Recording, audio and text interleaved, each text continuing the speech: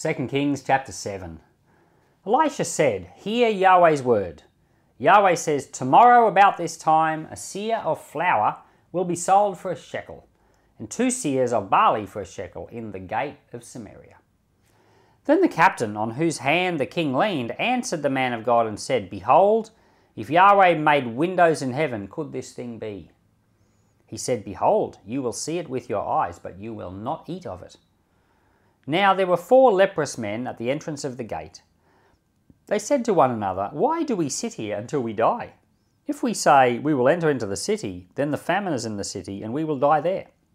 If we sit here, we will also die. Now therefore come, let's surrender to the army of the Syrians. If they save us alive, we will live. If they kill us, we will only die."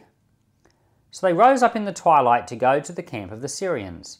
When they had come to the outermost part of the camp of the Syrians, behold, no man was there. For the Lord had made the army of the Syrians to hear the sound of chariots and the sound of horses, and even the noise of a great army. And they said to one another, "Behold, the king of Israel has hired against us the kings of the Hittites and the kings of the Egyptians to attack us." Therefore they arose and fled in the twilight, and left their tents and their horses and their donkeys, even the camp as it was, and fled for their life. When these lepers came to the outermost part of the camp, they went into one tent, and ate and drank, and carried away silver, gold, and clothing, and went and hid it. Then they came back and entered into another tent, and carried things from there also, and went and hid them. Then they said to one another, "We aren't doing right. Today is a day of good news, and we keep silent. If we wait until morning light, punishment will overtake us. Now therefore come, let's go and tell the king's household." So they came and called to the city gatekeepers, and they told them, "We came to the camp of the Syrians, and behold, there was no man there, not even a man's voice, but the horses tied and the donkeys tied, and the tents as they were." He called the gatekeepers, and they told it to the king's household within.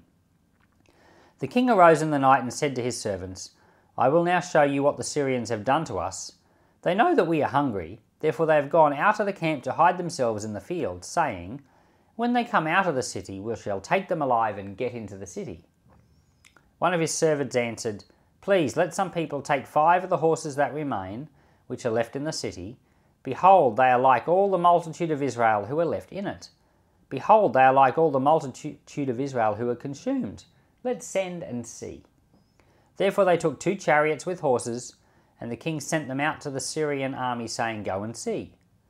They went after them to the Jordan, and behold, all the path was full of garments and equipment which the Syrians had cast away in their haste. The messengers returned and told the king. The people went out and plundered the camp of the Syrians. So a seah of fine flour was sold for a shekel, and 2 measures of barley for a shekel, according to Yahweh's word. The king appointed the captain on whose hand he leaned to be in charge of the gate.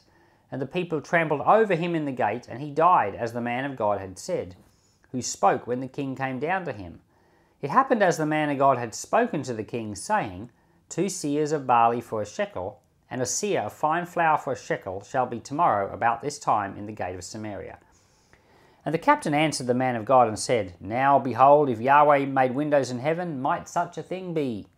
And he said, "Behold, you will see it with your eyes, but not eat of it." It happened like that to him, for the people trampled over him in the gate, and he died.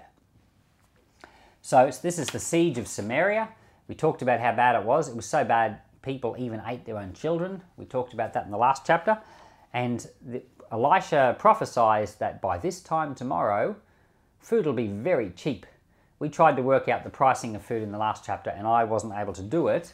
There's just so many different opinions on it that I found online. Maybe there's an expert that knows, but I didn't read him or her. So in this chapter, these lepers, they work out they're going to die anyway. It's better to die by the sword than die by starvation, so they thought they'd go out to the Syrians and see. And they found that the camp was empty. So the Syrians had got panicked. They thought an enemy army was coming, and they had bolted, left behind everything. And so it was great news the Lord had provided. Now the messenger of the king had said, "If the Lord opens the windows of heaven, could such a thing happen?" Now, he basically didn't believe that even if God does something, even God couldn't do this. He's basically saying even if God opened the windows of heaven, this couldn't happen. So he wasn't only doubting. I understand the doubting. You know, if you're in a situation like that, it just seems so unlikely that anything could change. A miracle at that point seems just inconceivable. And yet what he's saying is even God couldn't solve this problem. Now, can you think of anyone who's ever said anything like that? Anyone who says things like that, it never seems to be a good ending. I could thought of a few. It was the people that made the Titanic that said even God couldn't sink this ship. Now, did God sink the ship? Well, I don't know, but the ship sunk, and so maybe God allowed it to vindicate his name. I mean, I don't know. It seems like a terrible, terrible tragedy, and we don't want to blame God for the terrible tragedy. But when people say even God couldn't do this, or if people even more directly dare God to do things, I think it's a really risky place to be. Mussolini was the dictator of Italy right through World War II, and he was a strong atheist. I mean, he hated God, and he wrote a book which is full of nasty things about God, and he was well known for having these rallies where he would dare God to strike him dead. Now, I'd heard someone preach on this, and I wasn't sure if it was just an urban legend, but I Googled and found some examples of it, so it's definitely a thing, where he would have rallies and he would say, the Lord, he would dare God to strike him dead, but nothing would happen yet. And I think that when you're saying things like that to God, that's very, very dangerous, especially if you're doing it repeatedly, and especially if you're doing it in public, because you're putting God's name on display, or God's reputation on display. You know, like the person that said that even God couldn't sink the Titanic. Well, it was on public record. So if the Titanic had a long and successful life, people would probably be using that as an example against God. But they don't, do they? Because, well, the Titanic sank. And one of the worst examples of and of course what happened to Mussolini was he was hung in Italy. Like, he didn't get a lightning bolt from heaven, but he ended up being hung in terrible circumstances, and his body was put up for display, and there's photos of it online. So the Lord, I've got to be careful that I don't, say that God did it, but he very well could have done it. And when it's amazing when people seem to dare God, how things happen to them. And we've got to remember that the Lord doesn't have the same rules that we've got. For starters, the Lord's the giver of life. So you and I, we're not the giver of life. If we were to murder or to take someone's life, we're taking away something that isn't ours to take away. But the Lord has given every person their life. It's a precious gift from him. And the Lord determines, the Bible says, the times and the places where people live. He determined the family that you'd be born into, whether you'd be male or female, what year you'd be born into, what city you'd be born into. He's determined a lot of things, and he determines how long you'll live. So the length of your life is also his determination, a gift from him. So if people are saying to the Lord, I dare you to end my life, well, it's effectively a prayer. And it's a prayer asking for that, and they may not realize it. But when they do it in public, and they do it in front of people, like Mussolini did, well, no one goes around defending Mussolini and saying, that the Lord didn't take him up on his dare. Well, because you can't say that the Lord didn't take him up on his dare. And an even worse example is this city in Italy, also in Italy, the city of Messina. In 1908, published in the newspaper an article. It was like a kind of a Christmas carol, a mock Christmas carol, changing all the meanings, all the words about Jesus, saying that he wasn't the Son of God. In the end, the article dared God to send an earthquake on the city of Messina. Very bold, published with all this anti-God stuff. And in December the 28th of the same year, just 3 days later, an earthquake hit, just as they dared God to send an earthquake. An earthquake hit, caused a giant tidal wave right there off the coast of Messina and destroyed about 80,000 people in 1 hour. Terrible, terrible tragedy. And so it's hard to know what to say about those types of things because they sound so cruel.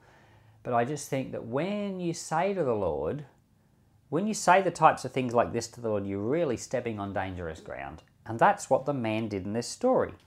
He said, even if God was to be involved, he couldn't do that, or that couldn't happen.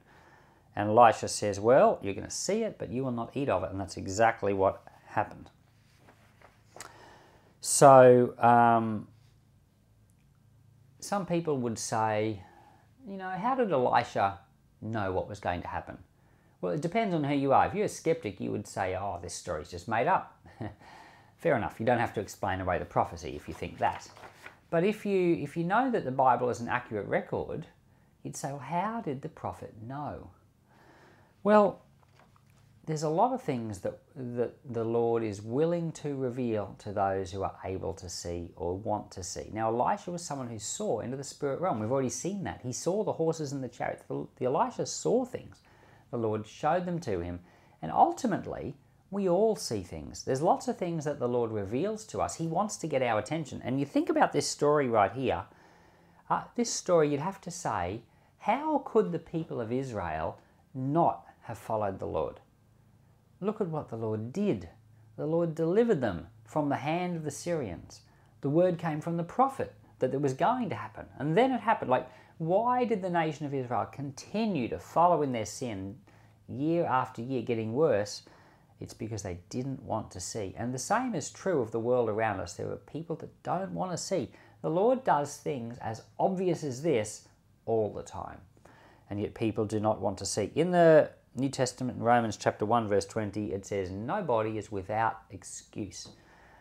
The Lord is so kind and so gracious, far more than we can possibly imagine. Everybody has an opportunity to see his greatness.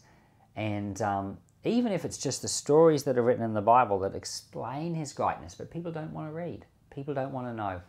And that's what it says in the Old Testament, that there's no one good. No one seeks after him. And so for you and I, we've been given a touch of grace. And with that touch of grace, we should go to the Lord and say, Lord, I want to know you more, but let my heart be hungry for you. So Lord, that's our prayer. Let our heart be hungry for you. We see in this chapter how you're able to bring a great deliverance about, how you're able to send a word through the prophet, how you're able to deliver your people, you're able to demonstrate your power, and yet, Lord, they didn't follow. Lord, let us not be like them. Help us to be people that see your glory, see your greatness, hear your word and hear your voice, people that follow, people with a heart. Strengthen your church, I pray, in Jesus' name. Amen.